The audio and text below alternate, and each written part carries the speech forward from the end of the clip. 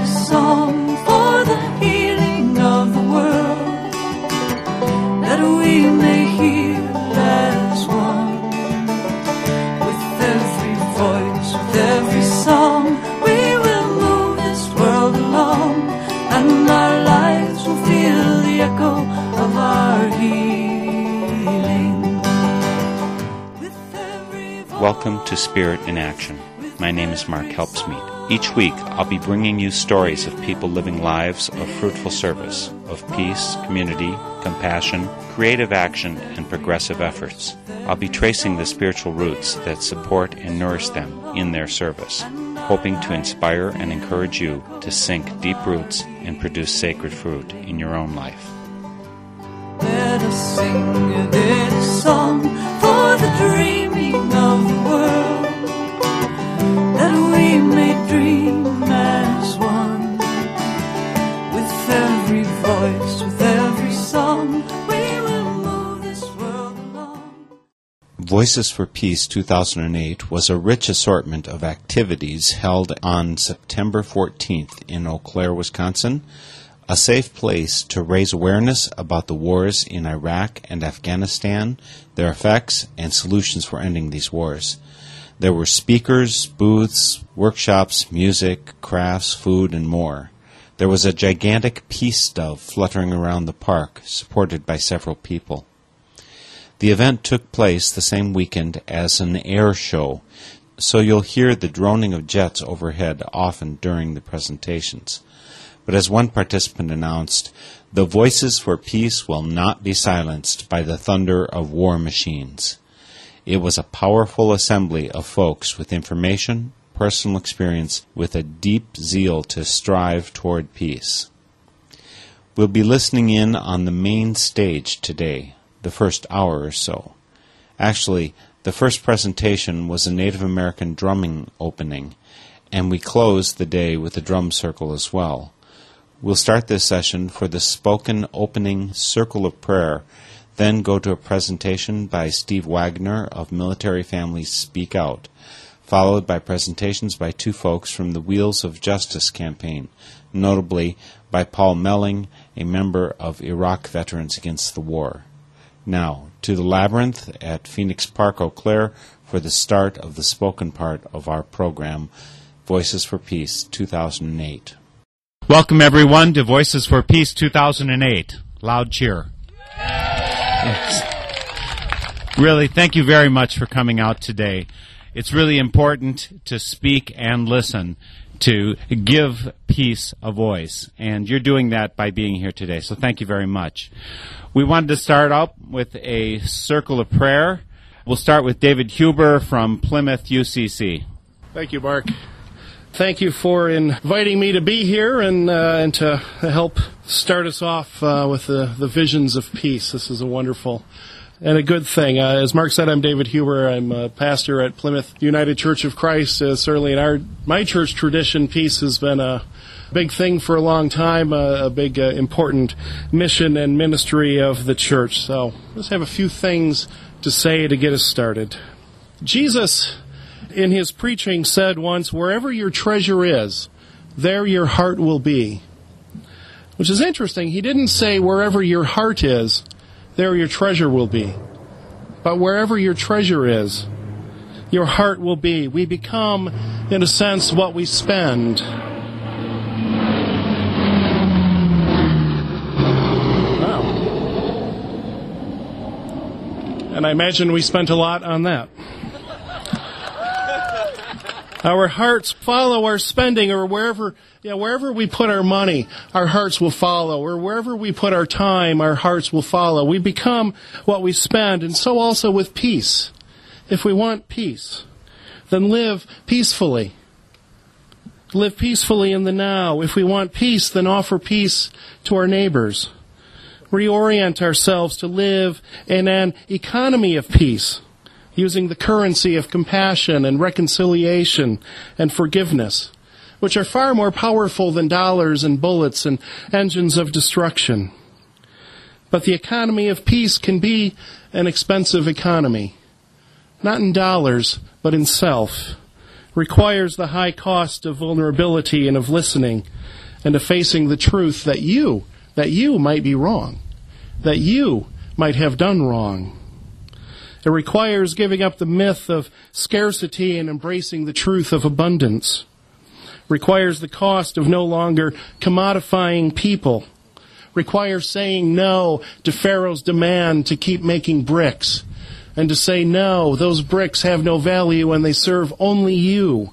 It requires disengaging from our dominant script of technological, therapeutic, military consumerism, as Walt Brueggemann calls it, into a script of abundant generosity that no longer dehumanizes the other, and no longer shames and no longer claims the self as inherently superior or inherently more valuable.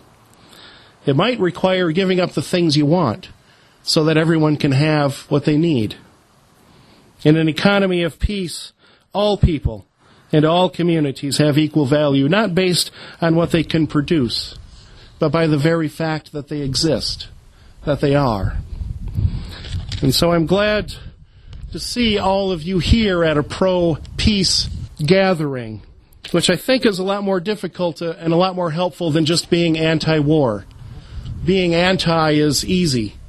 Being for something takes action and stepping out and doing something.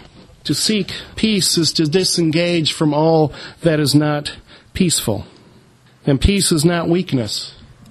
And peace is not easy. Peace is a sign of strength, of inner strength of all involved in making that peace happen, and releasing all the ego and mimetic desire and prejudice and learned hatred and a willingness to swim in the ambiguity of no easy answers and no easy solutions, but to keep asking questions and to stay in dialogue. So I'm glad that you are all here to be for peace, not just anti-war, but for peace. And I pray that you find this afternoon to be a blessing, and I pray that in your lives you are blessed to continue to live for peace, to strive for peace, and to be peaceful in all that you do. Thank you.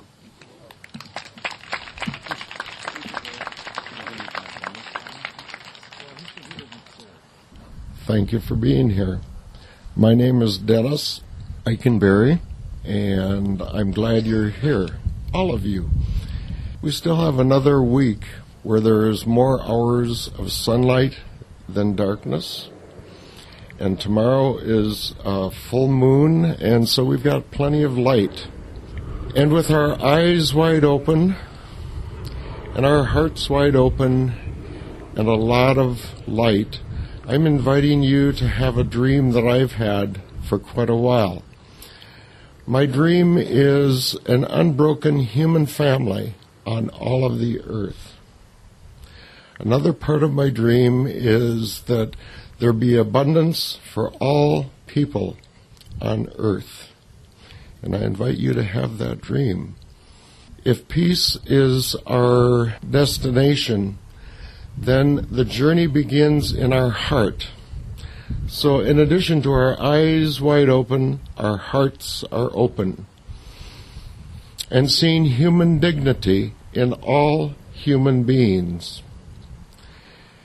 And we do that when we no longer feel the need to judge other people. Thank you.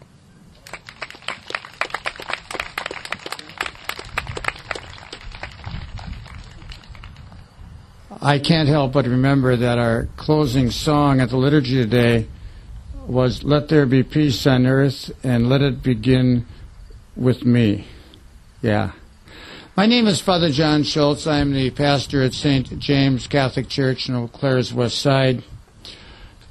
And we're clearly here for Voices for Peace 2008, a safe environment.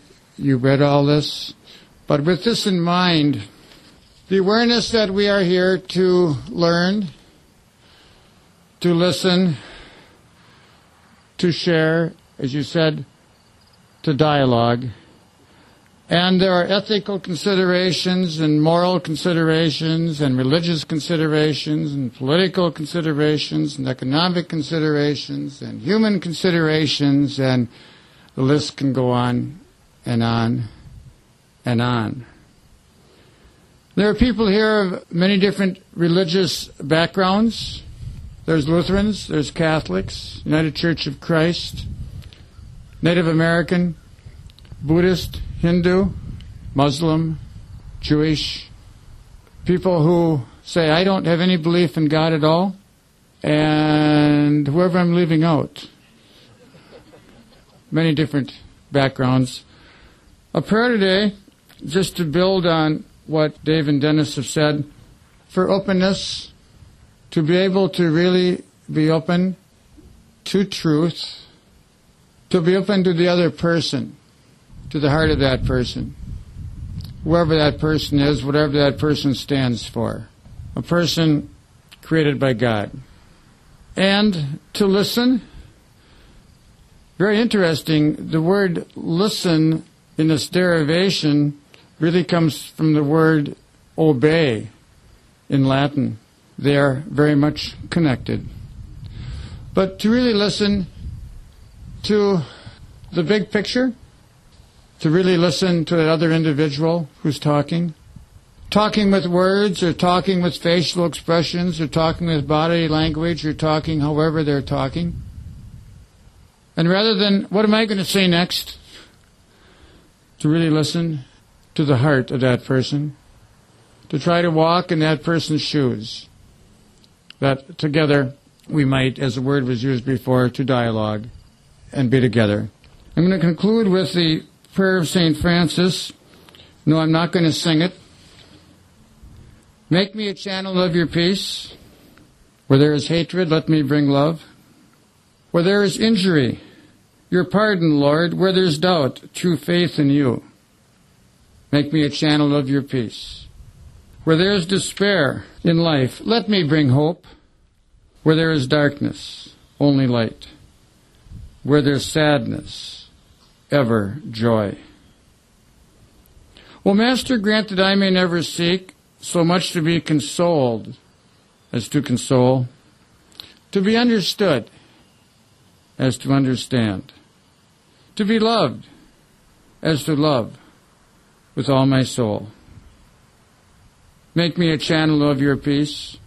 It is in pardoning that we are pardoned, in giving of ourselves that we receive, and in dying that we're born to eternal life. Amen. Not that we're done, we're just beginning. But amen, alleluia. God bless. Thank you for being here.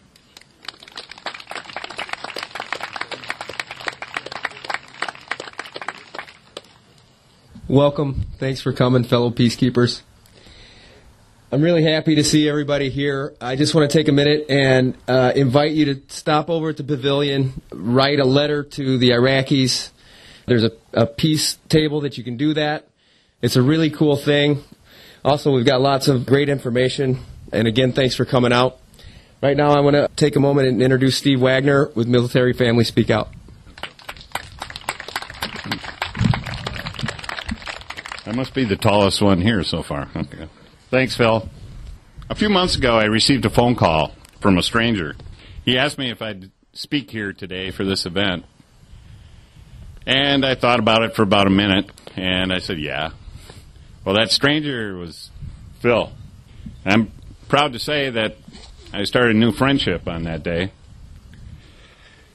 Phil is one of the founding members of the Voices for Peace Institute.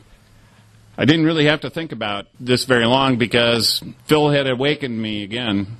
He had awakened me to some of my activism that I've taken part of in the past, and I decided that, yes, I would be happy to come here and represent both the Voices for Peace and Military Families Speak Out, a couple of the organizations that I belong to. The organizers of this event today, we are a grassroots organization, nonpartisan, educational, with research dedicated towards peace. I would like to share with you our mission.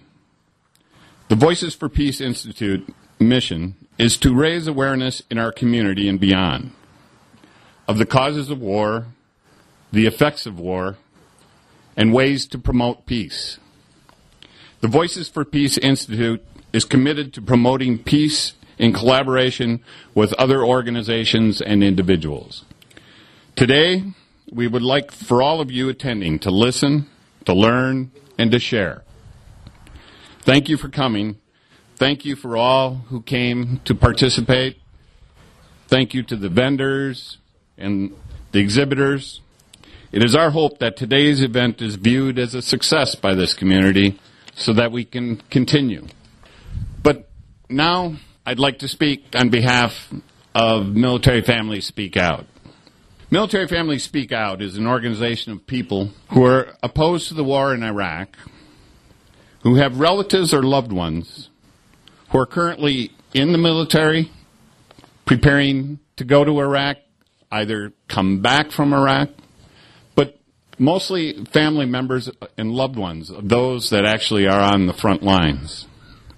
I was the 53rd member to join, and I just looked it up yesterday. We currently have 4,100 families that are active supporters of Military Families Speak Out. I joined MFSO. That's just to save some time here. I'm going to go by the acronym, okay?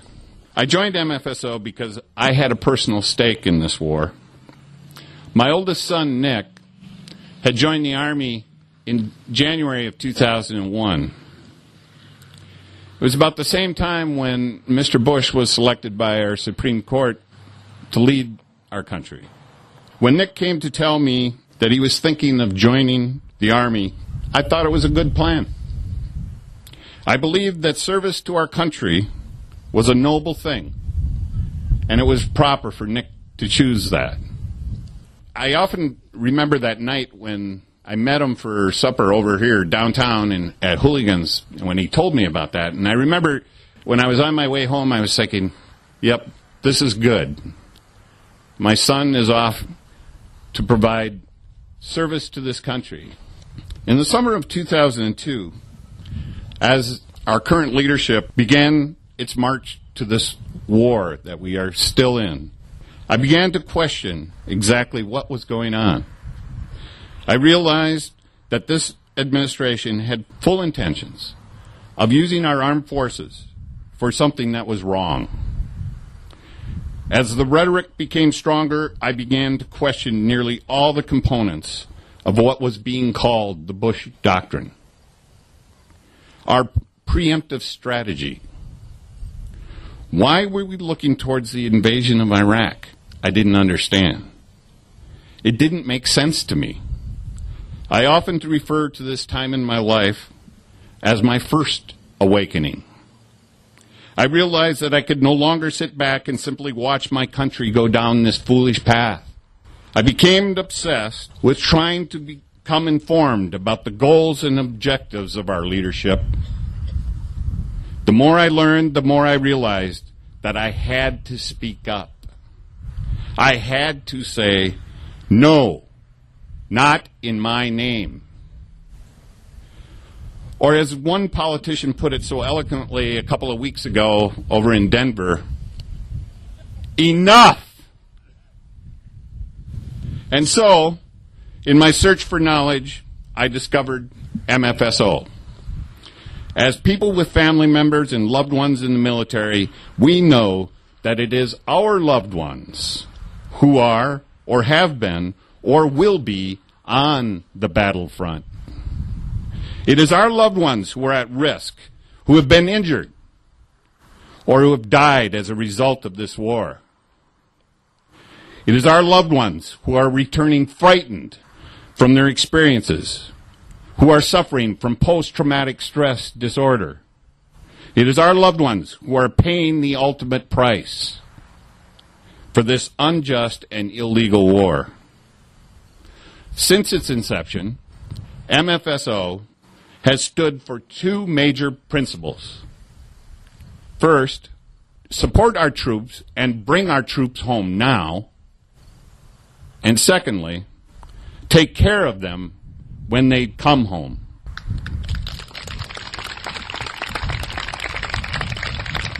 One of the most tangible things I feel I can do is what I'm doing today, speaking for those who are involved in this war that have no voice.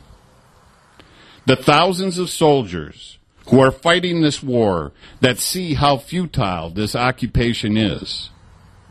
As soldiers, they risk jail or a dishonorable discharge if they speak truth to power. My risk in speaking out is only to be scoffed at by shallow and uninformed, self-appointed patriots who feel their country can do no wrong. I believe that war is one of the most barbaric things we as humans do. I do not have a first-hand experience with war, but I've talked with many who have. The stories I've heard often make me cringe. When speaking to others about this war in Iraq, it is no exception. In September of 2005, just a few weeks after our government's failures with the Katrina disaster, my wife and I marched with over 100,000 people to the White House. We marched with other MFSO members and Veterans for Peace and Iraqi Veterans Against the War. Recently, I attended the National Conference for the Veterans for Peace. At this conference, I heard a story of this war that made me shudder. A young woman veteran and member of the IVAW, Margaret Stevens, told this story. It is not a pleasant story, but I feel it is a story that must be told again and again. And that's why I've chosen to tell this story today. All of us must begin to understand what war does to us as humans, so we realize that war must be our last option, not our first. This story is about Private First Class Lavina Johnson. It is a story that may make you angry, and it may make you shudder. Lavina was stationed in Balad, Iraq, a city of 100,000 people about 100 kilometers north of Baghdad, located in the infamous Sunni Triangle. On July 19, 2005, just 8 weeks after she arrived, and 8 days before her 20th birthday, she died. The officials of the Army ruled that Lavina's death was due to a self-inflicted gunshot from her own M16 rifle. Lavina's father, Dr. John Johnson, found it hard to accept that his daughter had committed suicide. From the day their daughter's body was returned to them, the parents had grave suspicions about the Army's investigation. In charge of communications facility, Lavina was able to call home every day. In those calls, she gave no indications of emotional problems or being upset. In a letter to her parents, Lavina's commanding officer, Captain David Woods, wrote, "Lavina was clearly happy and seemed in very good health, both physically and emotionally. After seeing his daughter's body at the funeral home, Dr. Johnson knew something was wrong. He requested for the official documents concerning the investigation into her death. The Army refused Dr. Johnson's request. Finally, after 2 years and filing a Freedom of Information Act request, he received those documents and photos concerning this investigation. Here's what those photos and documents showed. The photographs revealed that Lavina, a small woman, barely 5 foot tall, and weighing less than 100 pounds, had been struck in the face with a blunt instrument, perhaps a weapon stock. Her nose was broken and her teeth were knocked backwards. One elbow was distended. The back of her clothes had debris on them, indicating she had been dragged from one location to another. The photographs of her disrobed body showed bruises, scratch marks, teeth imprints on the upper part of her body. The right side of her back, as well as her right hand, had been burned, apparently from flammable liquid poured on her and then lighted. Lit. My wife wants me to correct that word, and I didn't. The photographs of her genital area revealed massive bruisings and lacerations. A corrosive liquid had been poured into her genital area, probably to destroy DNA evidence of a sexual assault. Despite the bruises, scratches, teeth imprints, and burns on her body, Lavina was found completely dressed in a burning tent. There was a small blood trail from the outside of a contractor's tent to the inside of the tent she was laid in. She apparently had been dressed after the attack, and her attacker placed her body into the tent and set the tent on fire. This is horrendous. After hearing this story that evening, the voices for peace will drown out those voices for war.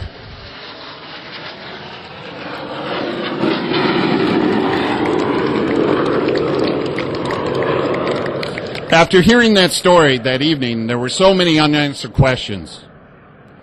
Why did the Army classify this death as a suicide?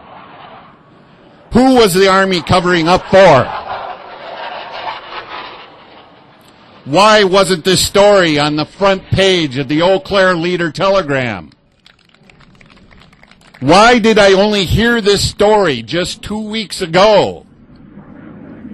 And perhaps the most important question, why aren't these questions being answered? Since becoming involved in MFSO, I've heard way too many stories like Lavina Johnson's. The Department of Defense statistics are alarming. 1 in 3 women who join the U.S. military will be sexually assaulted or raped by men in the military. The warnings to women should begin above the doors at our military recruiting centers, as that is where some of these assaults occur. The war and our civilian leadership of our military have weakened our country. Many of our soldiers are on their 3rd, 4th, 5th tours to this war, a war that we were all told was going to be a cakewalk.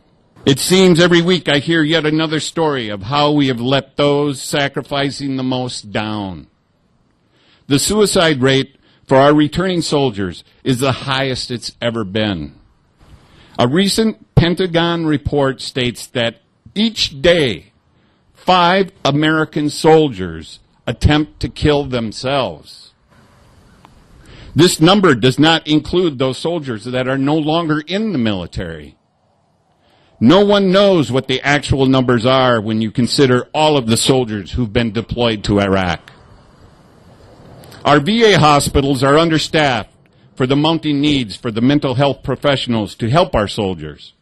Often veterans go to these facilities for help, only told to come back in 6 weeks. That's when they can get their first appointment. We should not be sitting on our hands and expecting things to get better soon.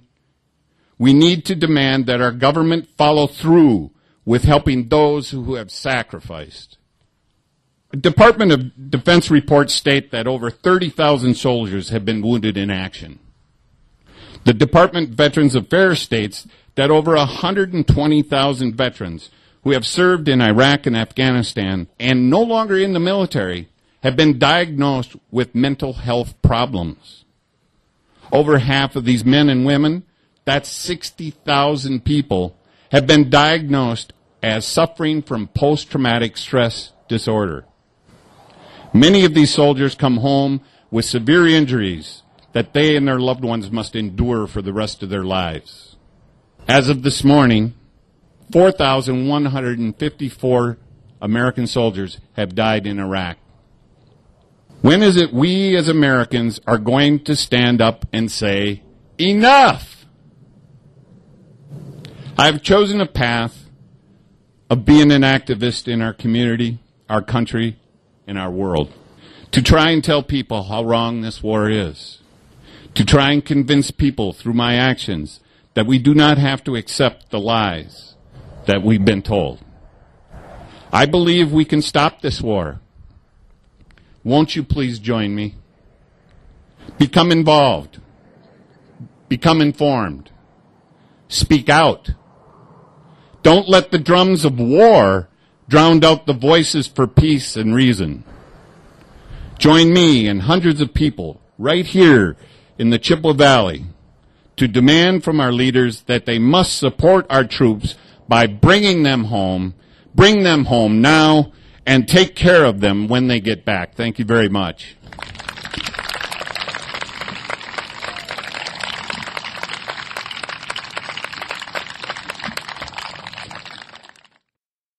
That was Steve Wagoner, a member of Military Families Speak Out. That's www.mfso.org. I'm Mark Helpsmeet of Northern Spirit Radio, and this program is Spirit in Action. You can always listen to our programs from our online archives at northernspiritradio.org, and please drop us a comment while you're there. We'd love the chance to get to know you and hear what speaks to your condition and what you'd like to hear more of. Again, that's northernspiritradio.org, and you can subscribe to our programs via iTunes. The spirit was strong at the event you're listening to, Voices for Peace 2008, held on September 14th. This was an interfaith event with a variety of Christians. There were Buddhists, Muslims, Jews, Quakers, Native Americans, and there were non-religious folk too. No one was shut out, and many were sharing directly from their powerful centers, a place that is the intersection of personal experience and insight, and a vision of good for all of the wider community.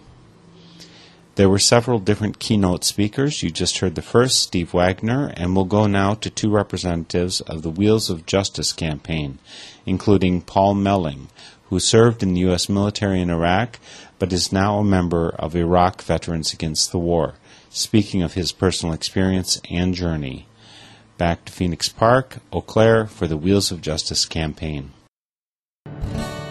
Hello, everyone. How are you doing out there? My name is Joshua. I'm from the Wheels of Justice bus. As you can see it over there, that's our lovely bus. We travel around the country giving eyewitness testimony to the occupations in Iraq and then in Palestine. So I'll play a quick song for you here, and then I'm going to let you know a little bit about the bus, its history, and then we'll get into the presentation. We have two speakers who have been on the ground in both Iraq and Palestine and are going to share their stories with you. This is our first stop on the tour, except for yesterday. We went to Chippewa Falls for a vigil there, and we had a great time. The people there treated us very well.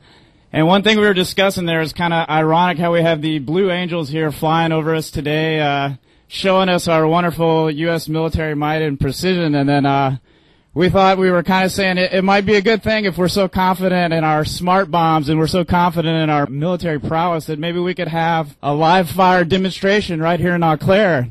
And I thought people might be, excited to see how great our bombs are and how precise they are. And we could maybe pick out like an older part of town that's not used very much or something like that and just see quite how accurate they really are.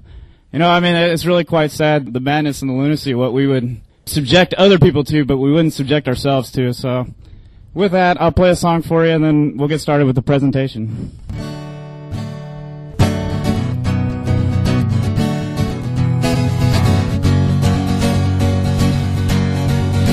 Well, it's times like now when silence is a betrayal, and you have to close your eyes to pretend that you don't see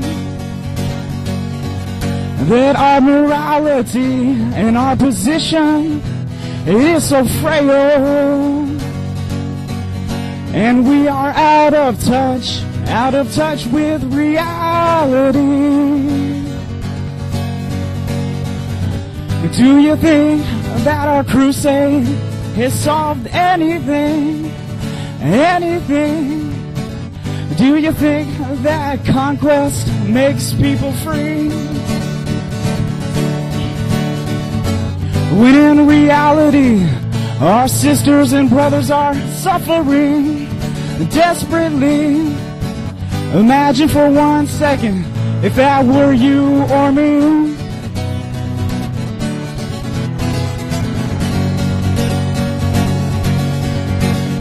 It's times like now that require a fierce urgency. If we are to change the destructive curse of the past,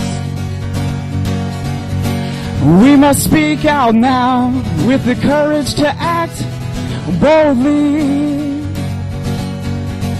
We must stand up strong and stand up fast.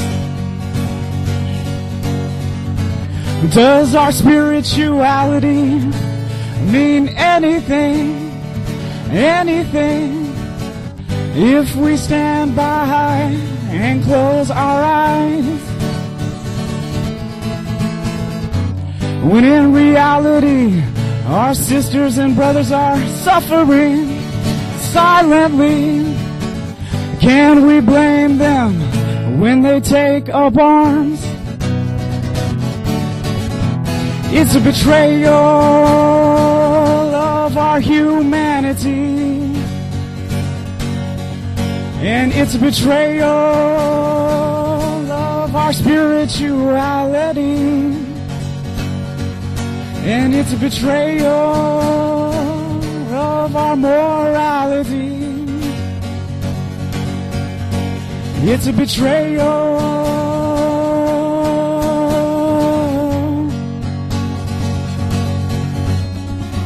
Don't sleep now. Speak out now. Don't sleep now. Speak out now. Don't sleep now.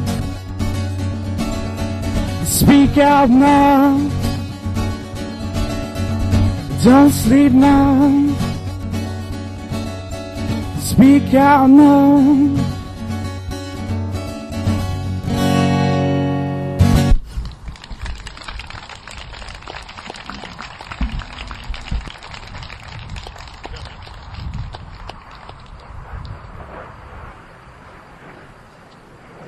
All right, thank you.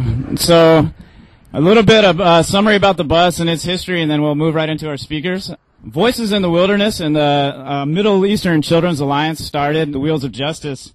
And before it was named that, it was went on a tour called the Remembering Omron Tour. And Voices in the Wilderness and the Middle East Children's Alliance thought it was necessary to raise awareness to the great amount of suffering of the Iraqi people during the sanctions period. And the tour went to commemorate a young shepherd boy named Omran, who was killed from a bombing in the no-fly zone before the current war. So there was a lot going on there. In fact, the United Nations estimated that over 500,000 children died during the sanctions period as a direct result of those sanctions and bombings in the no-fly zone. So initially, that's how the tour was kicked off, was commemorating the loss of Omran's life. And then later, the group went back and shared the story with his family about how they were raising awareness. And it was a very powerful tour, and it kind of sustained and it kind of grew. And then for about 2 years afterwards, they toured around the United States, visiting homes, schools, and places of worship to educate people on the sanctions. And then around September 11th, after that happened, basically the idea was to revamp the tour because they were seeing the increasing vilification of Muslims and Arabs and then kind of the build-up to the Iraq War. So they went on tour once again trying to put a stop to the Iraq War before it even happened, which, as you know, is unsuccessful. As that was going on, they decided to combine the issues of Iraq and Palestine, just trying to look at the U.S. involvement in both situations. You know, the U.S. Congress is estimating that we're spending about $10 billion a month on the occupations of Iraq and Afghanistan. And we're also spending about $5 billion a year that we give to Israel, which a lot of that is used for the occupation of Palestine. Just trying to look at those two issues and our taxpayer money and our country's involvement in both of those places. So connecting those issues for the tour is a central role in what we do. And then also kind of the irony that, you know, as bad as Saddam Hussein he was in violation of 7 UN resolutions, whereas Israel has been like in violation of like 60. So there's kind of a lot of contradictions there. You know, why are we invading one place and not another if that really is the answer? So on the current tour, the Wheels of Justice tour, the bus has been to over 200 middle schools and high schools and over 1,200 colleges and universities. We come to a lot of events and forums like this. We go to vigils and anywhere we can take a chance to do outreach. And another thing is we don't come to say that we're experts on the situation. We just come as people like you who are trying to offer some nonviolent solutions. These situations are all very complicated, and the speakers come to give their personal testimony of what they saw there. And so our main goals are to give humanized pictures of Iraqis and Palestinians. You know, I worked with refugees from Afghanistan for quite a while, and it's very, very hard once you meet people face to face to kind of demonize them, to put them off in the categories the other. That's one of the main things we try to do on the tour. We also want to give an understanding of the role of U.S. policies in these wars and occupations. And then to give our audiences resources for working towards justice and nonviolent methods to challenge our current policies and practices. So now let me introduce to you our first speaker. We have Paul Melling. He's with Iraq Veterans Against the War. He's 27 years old, and in September of 2002, he enlisted in the Army and started training as a field artillery cannon crew member. From February 2003 to January 2004, he was deployed to a small forward operating base outside of Kirkuk, Iraq. He was honorably discharged from the Army in June of 2006, and he has been a member of Iraq Veterans Against the War ever since. And he was most recently a participant in Witness Against War, which was a 450-mile walk from Chicago to St. Paul. And I was on that walk, too, and I got to know Paul very well. We traveled from Chicago to St. Paul doing community forums, trying to raise awareness about the continued occupations in Iraq and Afghanistan. And that was put on by Voices for Creative Nonviolence, which is the same as Voices in the Wilderness. Without further ado, let's hear from our first speaker, Paul Melling.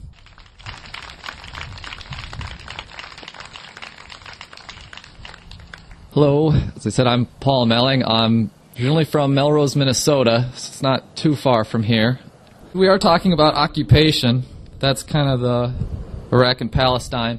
So I like to read something from a little something I found. I think it's important in this country to relate it. He has plundered our seas, ravaged our coasts, burnt our towns, and destroyed the lives of our people.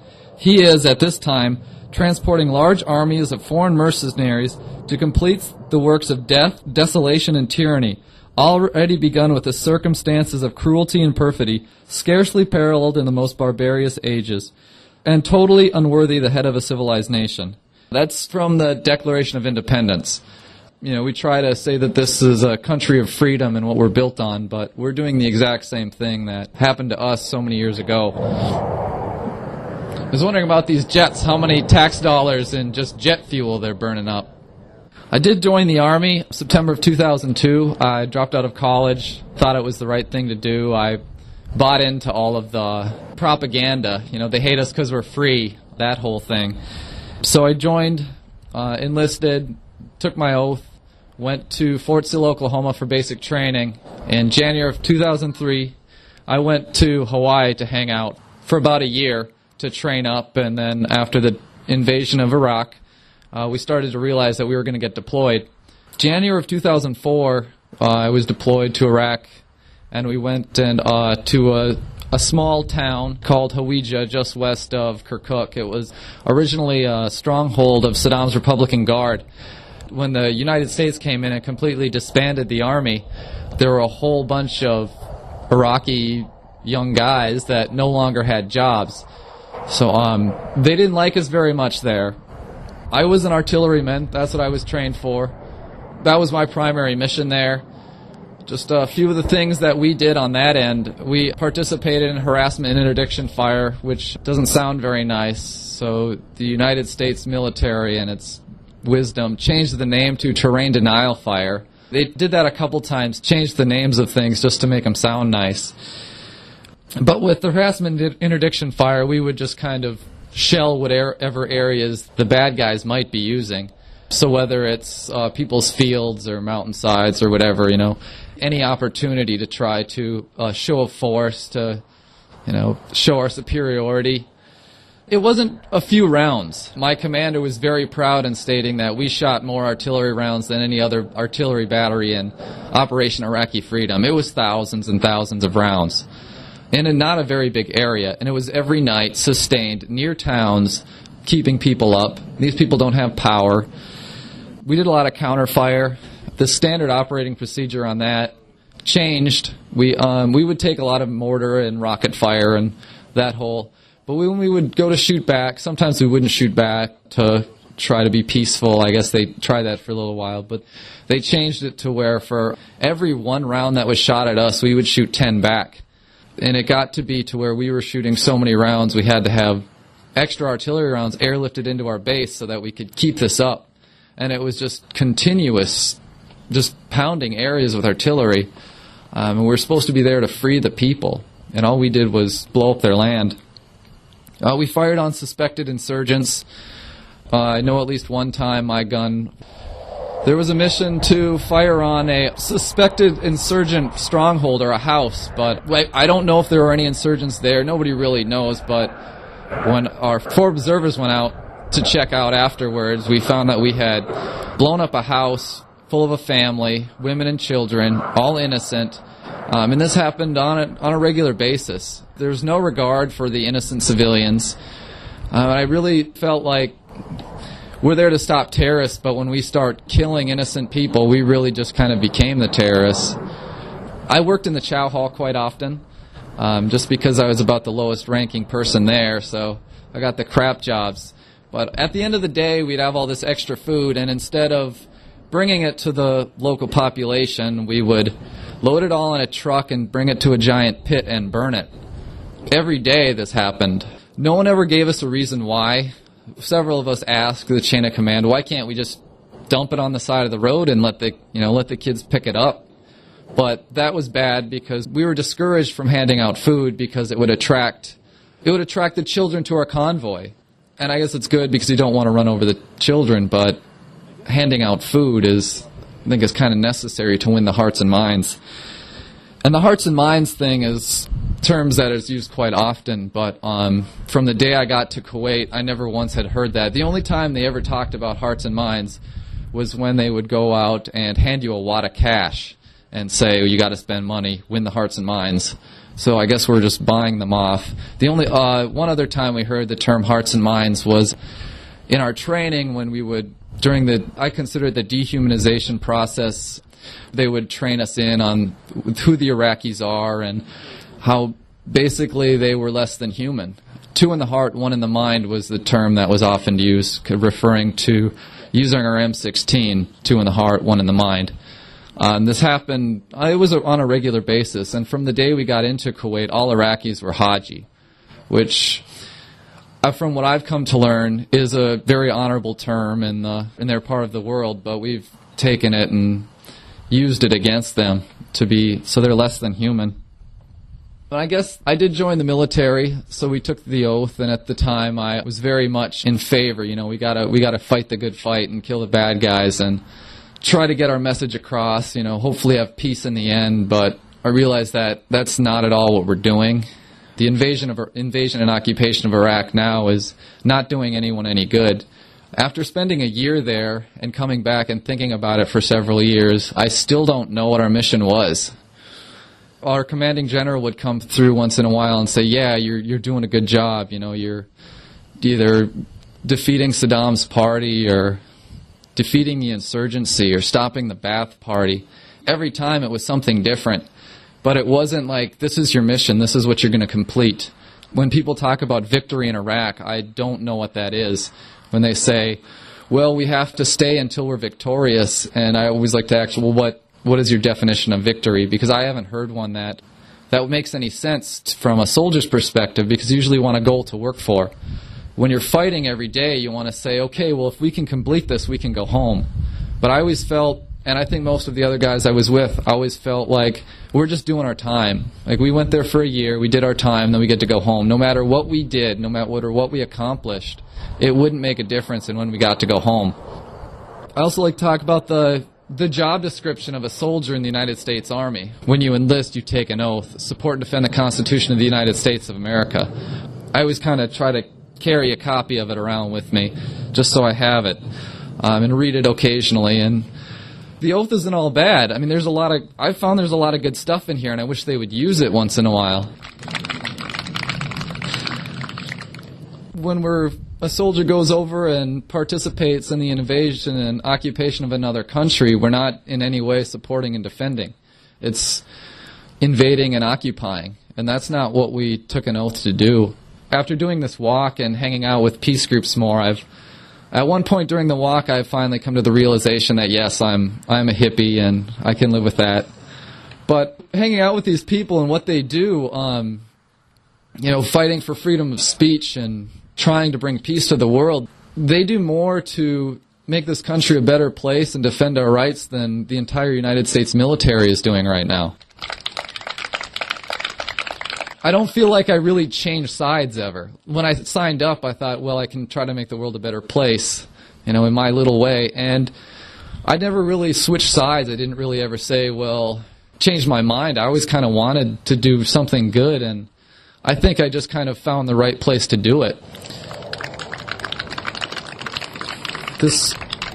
Another question that's often asked is, well, what if we just pull out of Iraq? I mean, I can't say that I'm at all an expert on Iraq. I usually come and just tell my story and try to talk about it and discuss it, but I've learned a few things about the situation and people saying, well, if we just pull out, they're going to fall into chaos. And, okay, that probably would happen. No, I don't think anybody's advocating for us to just up and leave and just be like, screw you guys. There's truth and reconciliation committees through the UN. There's so many other ways to resolve this. And the militias that we're arming, both sides, it seems like this country has a horrible history of arming a bunch of people and then they come and, bite us in the ass a couple years later. That's exactly what we're doing all over again. And if we do pull out, we have to do it responsibly. I mean, I just think about what if China decides to call on all its debts and builds bases in the United States and runs convoys. I think the people of this country would react very similarly to the way the Iraqi people have. Self-determination is freedom, and that's kind of what we need to realize, that you can't force freedom on people. That's not freedom, and the term freedom is used so frequently and it's so overused. I don't think anybody really has a concept of what it actually means anymore. I'd like to talk about the Iraq Vets Against War a little bit. A group I found while I was still in, a couple months after I got back from Iraq. I was like, there's got to be some more people against this. So I met up with a few people and have been gradually doing more and more with them. But I attended the Winter Soldier in Washington, D.C. this past March, which was pretty amazing. And there were other vets that talked about a lot of their things. And sitting in that audience, hearing these testimonies of just these horrible things, and I sat there and listened, and I couldn't help but say, well, that happened every day. That was no big deal. And I think so many guys look at the stuff that happened, it became such a common occurrence that you don't really think about it as being bad. It's so ingrained in your brain, and you're trained into it. So it takes a lot to step back and take a look from the outside, and we get groups like Military Families Speak Out. There were some people testifying there from the family's perspective. And it's really great. It really gave me a lot of confidence coming up and speaking about it, because I know I'm not the only one. There are a lot of vets out there that are having a very hard time with this, and I think most guys don't understand what it's all about. And if we actually look into the history of it all, I think there are better ways to solve our problems. Another question is Iraq better off? I think Saddam wasn't a very nice man, and I don't know exactly how many people he killed, but it was estimated around 300,000. And the lower estimates of us, the people we've killed, is 100,000, but anywhere up to 1 million. 5 million refugees. That's 1/5 of the population of Iraq. You think if 1/5 of the United States, if we were invaded, that's 5 million people. 5 million Iraqis are displaced from their homes. If there are 5 million people displaced and you think it's a better place, I'm sorry, people just want to go home. There's really no way that's going to happen. And the surge seems to be working. That's what they'll tell you. Violence levels may be down, but it depends what news you're watching. There's still bombings every day. American soldiers are still dying. Towns and parts of cities that were once very open and free are now segregated and have giant barricades running through them. If you think it's better and you think the Iraqis are free, you need to look at the situation on the ground, not just what you're hearing. I think I'm going to turn it over again to Josh, because he's going to introduce our Speaker of Palestine, which I need to learn a little bit more about. Thank you for coming.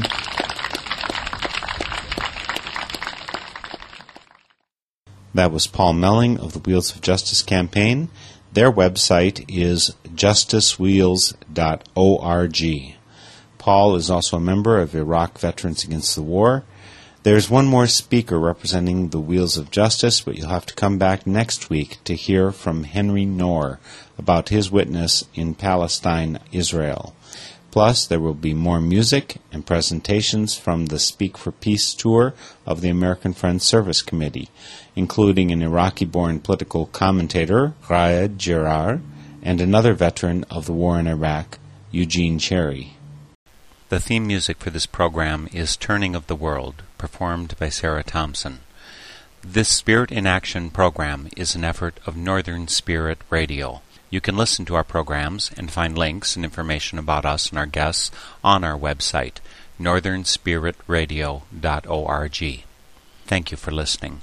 I am your host, Mark Helpsmeet, and I welcome your comments and stories of those leading lives of spiritual fruit. May you find deep roots to support you and grow steadily toward the light. This is Spirit in Action. With every voice, with every song, we will move this world along. With every voice, with every song, we will move this world along, and our lives will feel the echo of our healing.